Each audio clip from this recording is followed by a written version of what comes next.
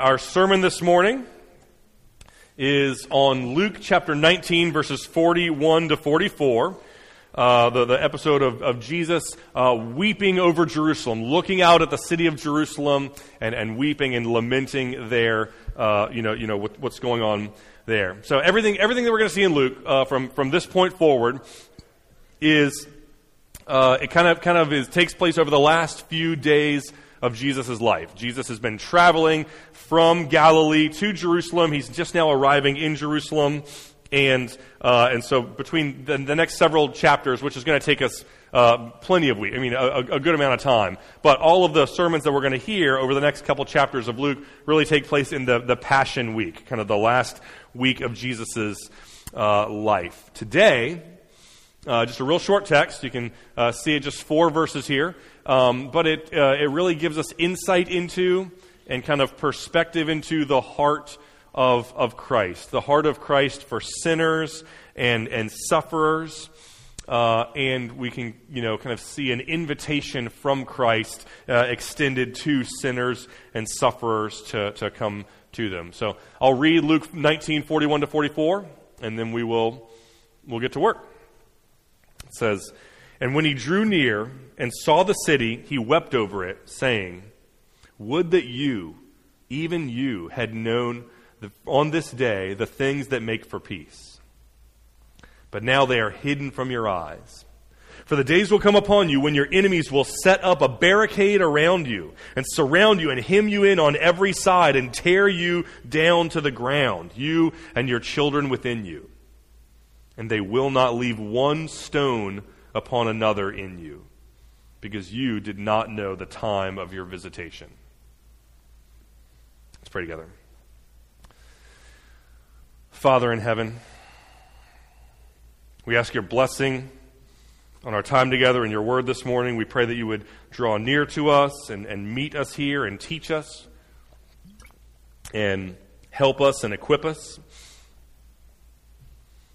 Lord, we know that apart from your Holy Spirit, that nothing happens, right? We're just reading words on a page. I'm saying words into the air.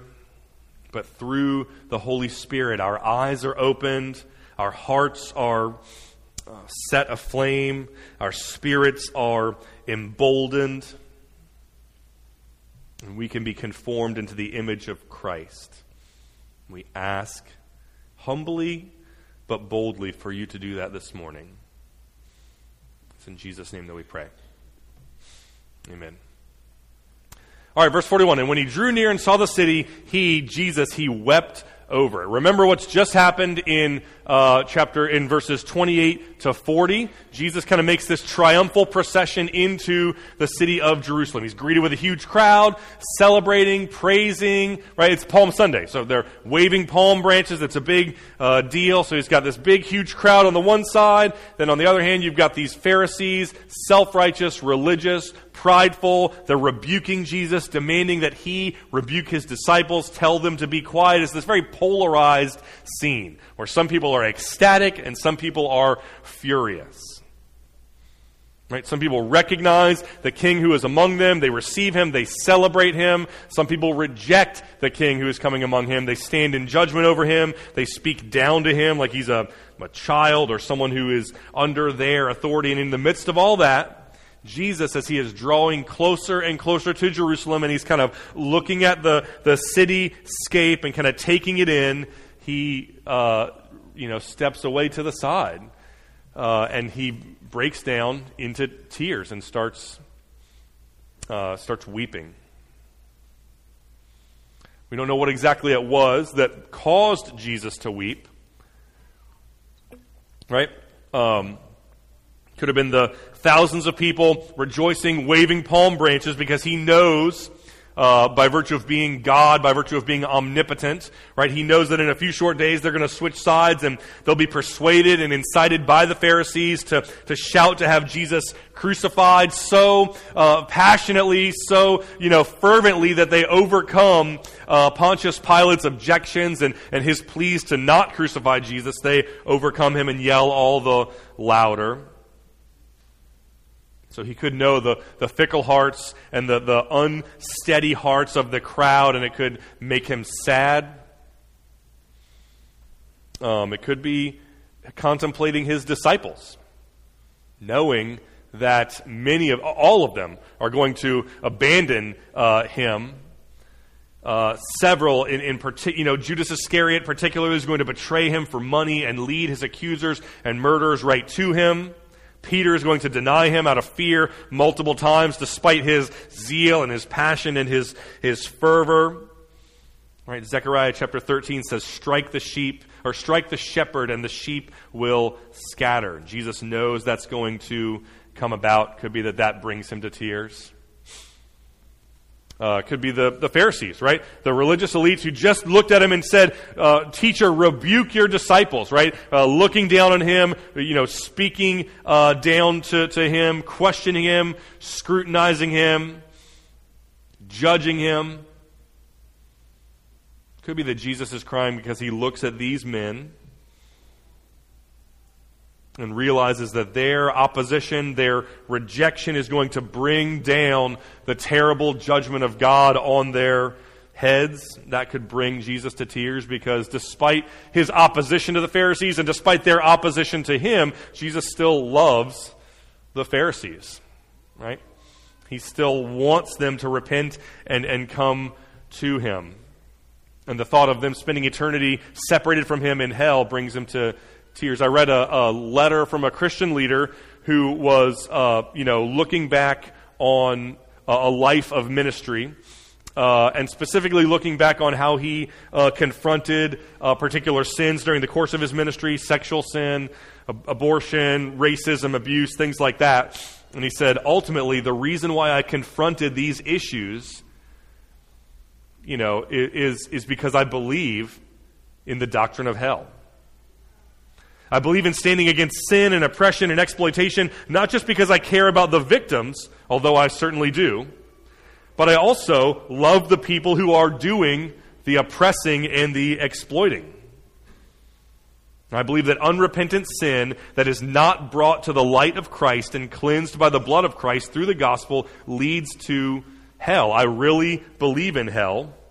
And that's why I've been so clear in confronting these sins during the course of my ministry. Can't help but think that there's a little bit of that going on in Jesus' heart here as well, as he's weeping, looking at the city of Jerusalem. He's realizing even these people who are his most ardent opponents and are constantly trying to undermine his ministry, he still has a deep sadness and emotion about them and about the judgment of God that they are going to experience. So, could be the crowd, could be the apostles, could be the Pharisees, it could be just the city itself, the entire city. Tens of thousands of people live in Jerusalem full time at this time. Thousands more would kind of travel into Jerusalem for the Passover season, so he could just see, right, Israel is the crown jewel of God's of all of humanity for God, and Jerusalem is the crown jewel of the nation of Israel. And here is Jesus looking at it, reflecting on the fact that Israel is not going to receive him as their king. Instead, they're going to kill him like a common criminal, like they've done with the prophets before him, and it brings him to tears. It's reminiscent of Jesus' words in Luke chapter 13. Where he says, "O Jerusalem, Jerusalem, the city that kills the prophets and stones those who are sent to it, how often would I have gathered your children together as a hen gathers her brood under her wings, but you were not willing. Behold, your house is forsaken." It's the emotion that Jesus feels as he looks at the city of Jerusalem and considers how they're responding to him. He cares about them. He longs to be with them. He longs to have them near him, but he knows that they don't want to be near him. So the heart of Christ is one that loves sinners, longs for sinners, and is deeply broken and sad at the thought of being separated from the sinners that he loves. The heart of Christ, the emotion of Christ, the way that Jesus feels about sinners and sufferers, about us, is maybe an underdeveloped or underemphasized area of theology, especially for people that run in our circles. We tend to make a big deal out of who Jesus is and what he has done, the person of Christ and the work of Christ. And rightly so. Those are important doctrines. They need to be emphasized. They need to be reiterated, right? Much of the first couple centuries of the early church were spent trying to kind of nail down and understand who Jesus is, the idea of Christology, right? Jesus is fully God and fully man. The Council of Chalcedon in 451 was this big kind of meeting where we kind of gather together and figure out, who Jesus is. We care a lot about who Jesus is. And then what Christ has done, the work of Christ. It's called the atonement, right? The Reformation, among other points in church history, have been, had a strong emphasis on the atonement and what Christ has accomplished at the cross, right? Did he die as a martyr, right? A prophet standing up for what he believed in? Did he die as an example to show us what it looks like to be faithful unto death, to obey God? Or did he die as a substitute in place of sinners, paying the penalty for their sin, satisfying the demands of the justice of God so that sinners could be forgiven freely by God without compromising his justice and his righteousness? So that last one is what's called penal substitutionary atonement, which is what we hold to here. I mean, so all of those, none of those things are wrong. There's a sense in which Jesus did die as a martyr and as an example, but ultimately he died as a substitute, as a sacrifice for sin. So we think a lot about who Jesus is. He's fully God, he's fully man, and what Jesus has done on the cross to satisfy the wrath of God and pay the penalty for sin. But do we think as much about the heart of Christ? We think about the person of Christ and the work of Christ. I wonder if we think about the heart of Christ. There's a Puritan pastor named Thomas Goodwin who wrote a book called The Heart of Christ in Heaven Towards Sinners on Earth. And this is the next quote here. This is how it begins. It says, this is a long one, so settle in. Having set forth our Lord and Savior Jesus Christ in all those great and most solemn actions of his obedience unto death, his resurrection, his ascension into heaven, his sitting at God's right hand and an intercession for us, I shall now discuss the heart of Christ as now he is in heaven, sitting at God's right hand and interceding for us, how it is affected and graciously disposed towards sinners on earth that do come to him, how willing he is to receive them, how ready he is to entertain them, how tender to pity them in all their infirmities, both sins and miseries. Let's see the next slide.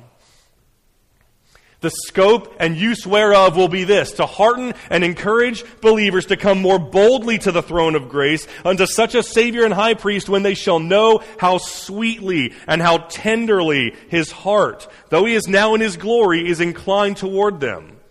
And so to remove that great stone of stumbling which we meet with and in the thoughts of men in the way of faith, that Christ being now absent and further exalted so high and infinite a distance of glory as to sit at God's right hand, they therefore cannot tell how to come to treat him about their salvation so freely, and with that hopefulness to obtain as poor sinners did who were here with him on earth.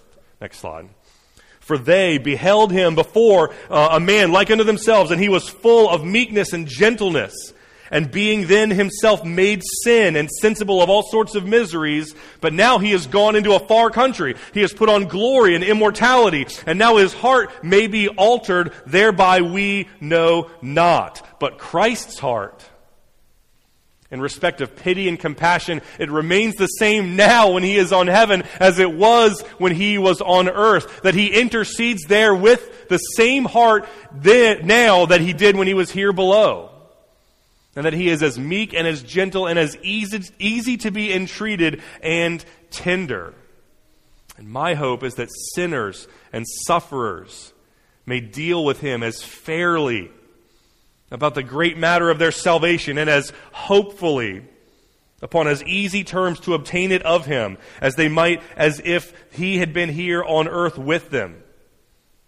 and be as familiar with him in all their needs so that they might be comforted and encouraged as their souls pursue after strong and entire communion with their Savior, Jesus Christ. The heart of Jesus for sinners and sufferers. The fact that he loves you, the fact that his arms are wide open, welcoming you to him, the fact that your sin and rebellion breaks his heart and moves him to tears. How do we see Jesus? How do we think that Jesus feels about us? It's another quote from a newer book called Gentle and Lowly by Dane Ortland.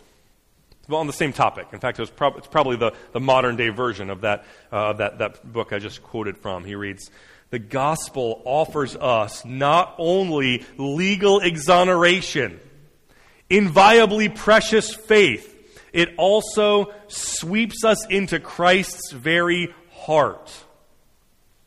You might know that Christ died and rose again on your behalf to rinse you clean of all your sin, but do you know his deepest heart for you? Do you live with an awareness of not only his atoning work for your sinfulness, but also of his longing heart amidst your sinfulness?"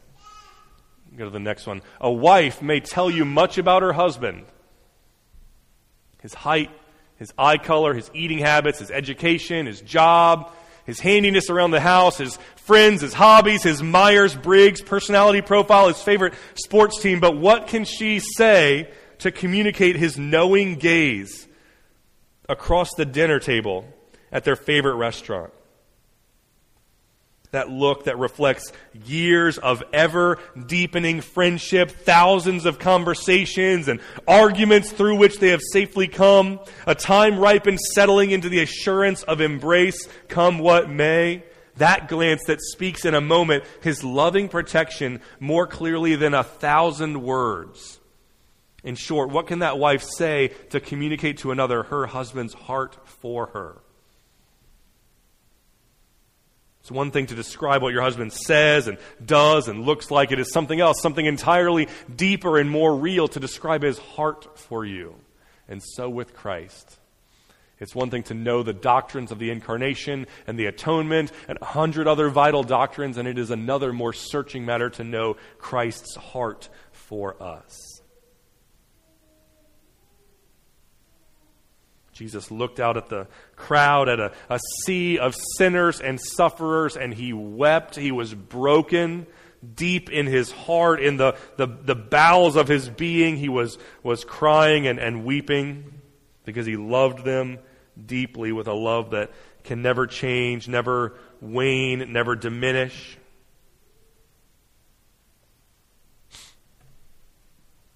And then here's what he says. We can go back to the first slide if we're able to. "Would that you, even you, had known on this day the things that make for peace, but now they are hidden from your eyes." Right? So he's looking at sinners, sufferers, people worshiping him, his disciples, Pharisees grumbling at him, just the entire spectrum of different responses to Jesus. And he says, "I wish you had known the things that make for peace." Right? Which raises the question, what's he talking about? What peace is he talking about? And what are the things that make for peace that Jesus wishes that these people had known?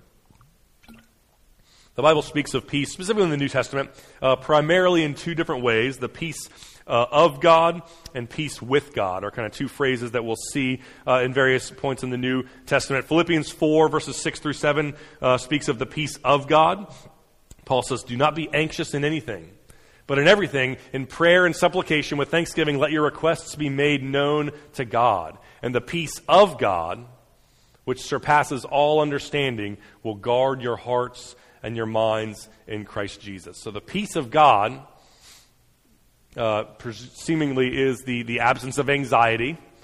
Right? It's this place where you're fully knowing God, trusting God, believing him to keep his promises, and there's some sort of state of being, some sort of experience, some sort of feeling and it transcends understanding. right? Where we kind of know and trust that God is guarding us. We're not worried. We're not agitated. We're not in distress. We're experiencing stillness and calmness. This is the peace of God.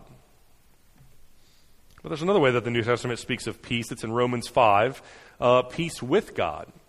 Paul, same author, says, "Therefore, since we have been justified by faith, we have peace with God through our Lord Jesus Christ. We've obtained access by faith into this grace which we now stand, and we rejoice in the hope of the glory of God," which seems to be speaking less about an inner feeling of placidness or calmness or enjoying who I am and where I am. And it seems to be more speaking to some sort of external reality that's kind of expounded on later in the chapter.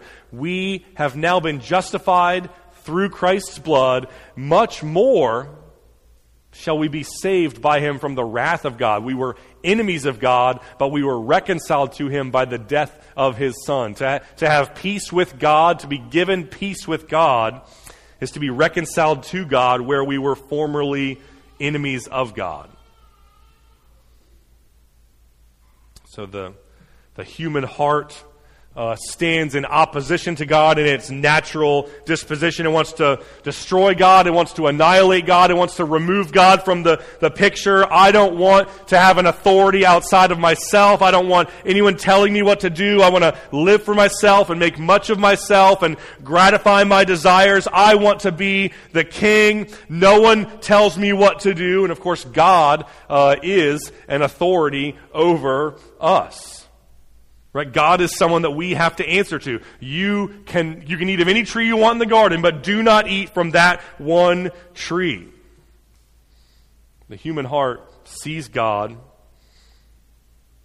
and instead of instinctively seeing a loving Father who created us and wants good for us and wants to live in a loving relationship with us, all the human heart sees is someone trying to be in authority over me. Someone trying to put his foot on my neck. Tell me what to do. Tell me where I can and cannot go. And the human heart hates that. It stands in opposition to that. There's hostility between the human heart and God. And it's the other way as well. God sees the human heart. God sees a heart that is selfish and prone to worship itself, prone to worship other things instead of giving worship to God as he deserves. And God is offended by that. And there's hostility from God to man.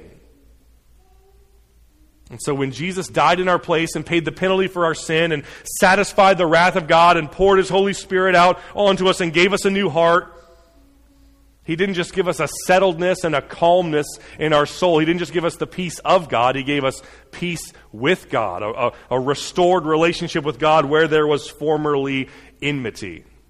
And I can't help but think that that's what Jesus has in view here in Luke chapter 19.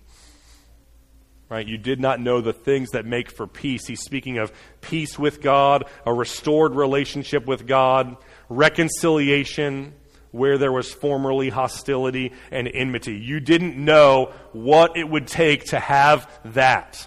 You are experiencing a deficit, a dearth of peace, and you don't know how to not have that. You don't know how to have peace. You don't know what you need to do in order to experience peace with God. You're hurrying around. It's Passover season, hustle, bustle, busyness, preparations, rules, traditions, expectations about how things are supposed to go, and all the while you're not at peace with God, and you don't know how to have peace with God. You don't know how to have a restored relationship with God. Author, philosopher Henry David Thoreau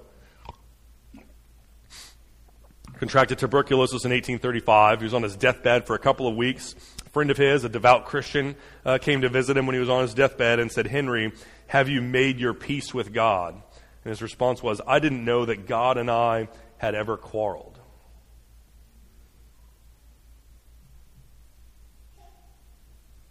Jesus is looking at these people that seem to be unaware of, indifferent to the reality that they are not at peace with God. They didn't know that there was a quarrel. But it's like like a bad husband who cheats on his wife and takes her for granted and has broken her heart, and she's about to leave him and file for divorce, and he's not even aware. Doesn't know, doesn't care. And Jesus looks out at this sea of people who are actively and passively rejecting a relationship with him. They're rebelling against his sovereign royal authority. They're not at peace with him, and they don't know that they're not, and they don't know how to be made at peace with him, and it moves him to tears. Would that you, even you, had known on this day the things that make for peace. But now they are hidden from your eyes. Which seems to imply that there's some sense in which the human heart can cross some line or some threshold where God has been pursuing us relentlessly, and we have been rejecting God and stiff-arming him relentlessly, and at some point God consigns us to our own rebellion. At some point God kind of, withdraws away from his pursuit of his people, his pursuit of the people that he wants to be with him. He withdraws away from them. That's why we see verses like Romans chapter 1. Human beings suppress the truth of God in unrighteousness. They don't honor God. They exchange the glory of God for idols and images. And because of that, God gave them over to their sinful desires. God gave them over to a depraved mind. Or, Matthew 12, right? If anyone deliberately, repeatedly rejects the ministry of the Holy Spirit in their life as he invites them to trust in Christ, or if they reject the gospel over and over, then eventually they kind of forfeit the privilege of being forgiven by God. Hebrews 6, right? There are some people who turn away from the Lord, right? They see the truth and beauty and goodness of the gospel and still reject it. They choose what the world has to offer instead of God and his glory, and they cannot be brought back to repentance. There's some line in which God says, now the truth of the gospel and the privilege of responding rightly to the gospel has been hidden from your eyes.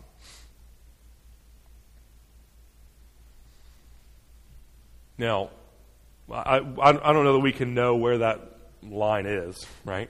I don't know if we can ever know if we've crossed it or if a friend or a loved one has crossed it. I'm inclined to think that, I'm inclined to think that if a friend, loved one, someone you're sharing the gospel with, it's a pretty safe assumption to think that they haven't crossed it. Because we know that we know that there are really bad sinners who get saved in the Bible, right? The New Testament churches were filled with adulterers, idolaters, sexual sinners, drunkards, slanderers, swindlers, but they were saved and washed. They were sanctified by Christ in his blood. Paul himself he organized the persecution and murder of Christians.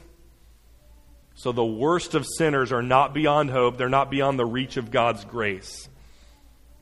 So be comforted by that as you share the gospel with friends and family. Or if you're worried that you yourself have at some point in the past committed some unforgivable sin, chances are you haven't. Because if you care about whether or not you've committed the unforgivable sin, then that right there is evidence that you haven't, because the unforgivable sin seems to be persistent, continual rejection of the Holy Spirit and the gospel, wanting nothing to do with Jesus, and just utter cold indifference to God and the things of God for your whole life. It's the unforgivable sin. So if you find yourself wondering, has my friend or loved one committed this unforgivable sin? Chances are they haven't, because there are probably worse sinners than them who got saved in the Bible. And if you think you maybe have, chances are you haven't, if that's even a category you're thinking of, something that you're even thinking about at all. But according to Jesus, there's some space, some line, some threshold where the truth of God, the gospel, can be hidden from our eyes. And then in verses 43 and following, he kind of explains what will come as a result from these people having reached that point. For the days will come upon you when your enemies will set up a barricade around you. They'll surround you and hem you in on every side and tear you down to the ground, you and your children within you. They will not leave one stone upon another in you. Jesus is saying, I'm sad, I'm devastated, I'm weeping because you have rejected me as your king. You've rejected my offer of peace. And now that offer has been withdrawn. Now it's hidden from your eyes. And now what is to store is inevitable judgment, destruction, the wrath of God. Your enemies will surround you. There will be no way out, no escape, no alternative. They'll tear you down to the ground. The very last stone is going to be crushed and reduced to rubble. Destruction is comprehensive. Buildings decimated, crops burned, salt poured on the ground so that nothing can grow there again. The judgment is so severe, so thorough, so exhaustive, there will be nothing left. And that's the picture that Jesus paints of God's judgment and God's wrath against sinners. Total, absolute, comprehensive annihilation. Everything you worked for, gone. Everything you've built is gone. Everything that you prize and cherish is gone. It doesn't matter how rich you are. It doesn't matter how successful you are. It doesn't matter how smart and cool you are. Everything will be destroyed and overcome by the wrath and judgment of God. And in the grand scheme of eternity, the only thing that matters is whether you've been reconciled to God through Christ. If you fail there and succeed everywhere else, it's all for nothing. Don't spend your life building a house on the sand where the rain will come, the stream will rise, the wind will blow, and the house will be destroyed. Instead, build your house on the rock where the rain comes, the streams blow, the wind blows, and it's built on a solid foundation. Jesus says if you invest in other things other than the gospel, you have in front of you inevitable and total destruction and judgment and punishment. So, the implication is, right, receive Jesus now as king. Make peace with God now while you can, lest you find yourself surrounded, torn down to the ground, and destroyed by his wrath forever. Right? It's kind of how it circles back up to verse 41, right? In verse 41, Jesus is weeping. And in verse 43 and 44, Jesus is speaking of, wrath, destruction, judgment. And so we can kind of see Jesus' compassion for the people that he loves and Jesus' anger and fury for the things that threaten to harm the people that he loves. They rise and fall together. We're going to see that more next week as we get into the next passage where Jesus cleanses the temple and turns tables over outside of the temple.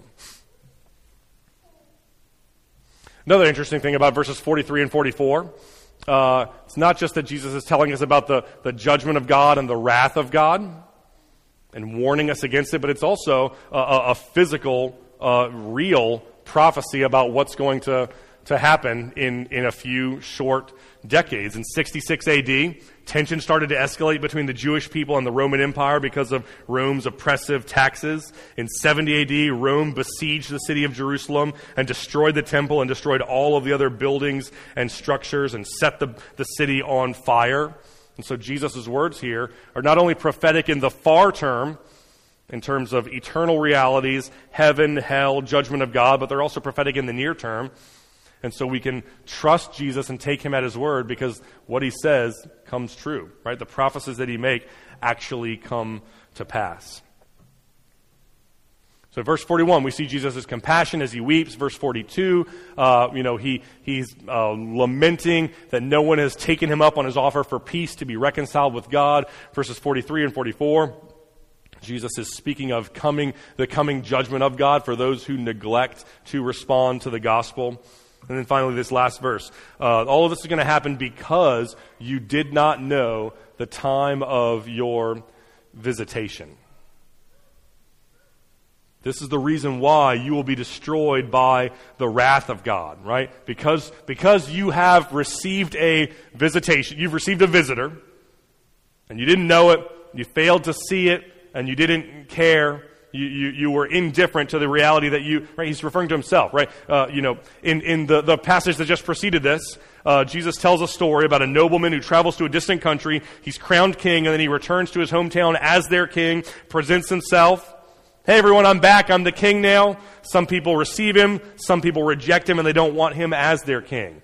And then Jesus has this triumphal procession into Jerusalem. Hey everyone, I'm the king. I'm here. Some people receive him. Some people reject him and don't want him as their king. And now here in verses 41 to 44, he's saying, don't miss the significance of what's happening here, right? I'm the true king. I have come to visit.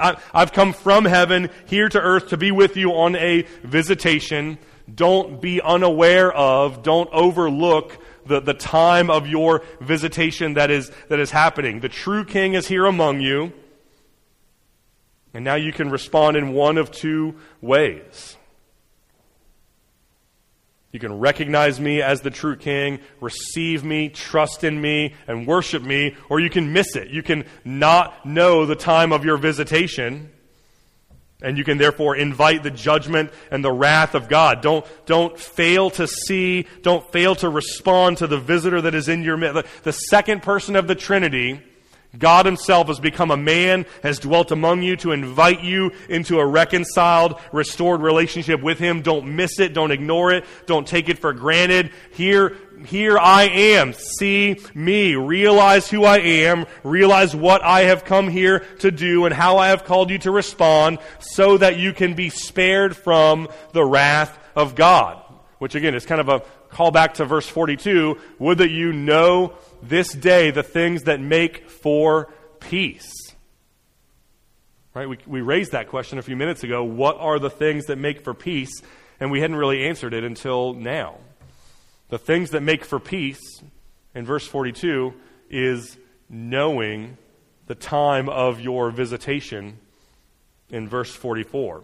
Right? It's recognizing who Jesus is, recognizing what he has done. It's looking at yourself and your life, recognizing how you have rebelled against him, recognizing that the rightful king of your life has come and presented himself to you. He's offered himself to you. He's offered you an opportunity to surrender, to bow your knee to him, to recognize his true kingship, his authority, so that you can be spared from his coming wrath and judgment. That's the visitation. And that's what is happening right now, right? Jesus is here. Jesus is the king. Jesus is compassionate. Jesus is gentle and lowly. He's gracious and inviting. He's weeping with compassion. But he's also offering us a chance to surrender and to make peace with him, to come to terms with him right here so that we are saved from, spared from his destruction. If we don't respond to Jesus, he will destroy us. He will surround us. He will hem us in on every side and tear us down to the ground and leave us without even one stone on top of another. But if we do respond to Jesus, then we can enjoy and experience peace with God. We can be spared from the judgment and the wrath of God so that he will not destroy us. Respond to Christ with repentance and faith. He will welcome you into his presence, forgive your sin, pour his Holy Spirit out on you, give you new life, empower you to live for him and to walk with him. Right? Recognize, know the time of your visitations, recognize Jesus, and respond with repentance and faith. Turn from your sin, turn from your selfishness, turn to Christ in faith, trust him, place the full weight of salvation on his shoulders. Look to Jesus instead of yourself. Look to Jesus instead of your own righteousness. Look to Jesus instead of your intellect. Look to Jesus instead of your accomplishments. So you can experience peace with God and be saved from the wrath of God. Repentance and faith are the things that make for peace. They are the things that make a way for us to be saved from our sin. And they're what we celebrate at the communion table. They're what we remember each month when we celebrate communion, right? Jesus is our King. Jesus came to us. Jesus gave his life for ours. Jesus' body was broken. Jesus' blood was poured out so that we could be saved from our sin and reconciled to God. And when we eat the bread and drink the cup, it is a symbol of personally appropriating what Jesus has done. It's a symbol of repentance and faith. We remember it and we celebrate it. The Lord Jesus, on the night when he was betrayed, he took bread.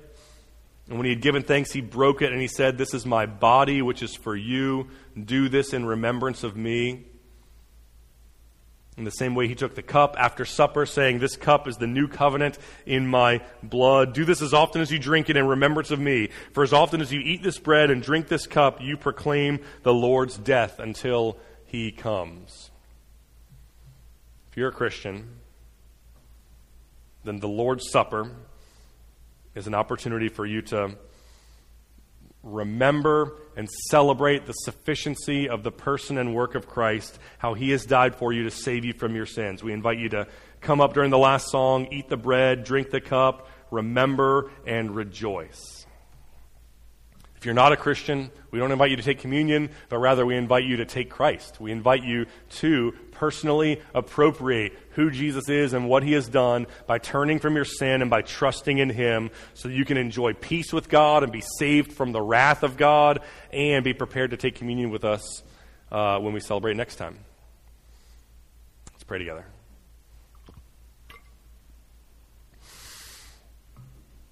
Lord Jesus, we thank you that you came to us as our Savior and as our King.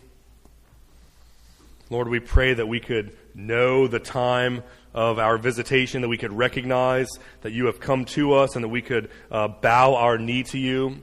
Lord, we pray that we could know the things that make for peace, that we could turn from our sin and trust in you so that we might be reconciled to you and saved from your wrath.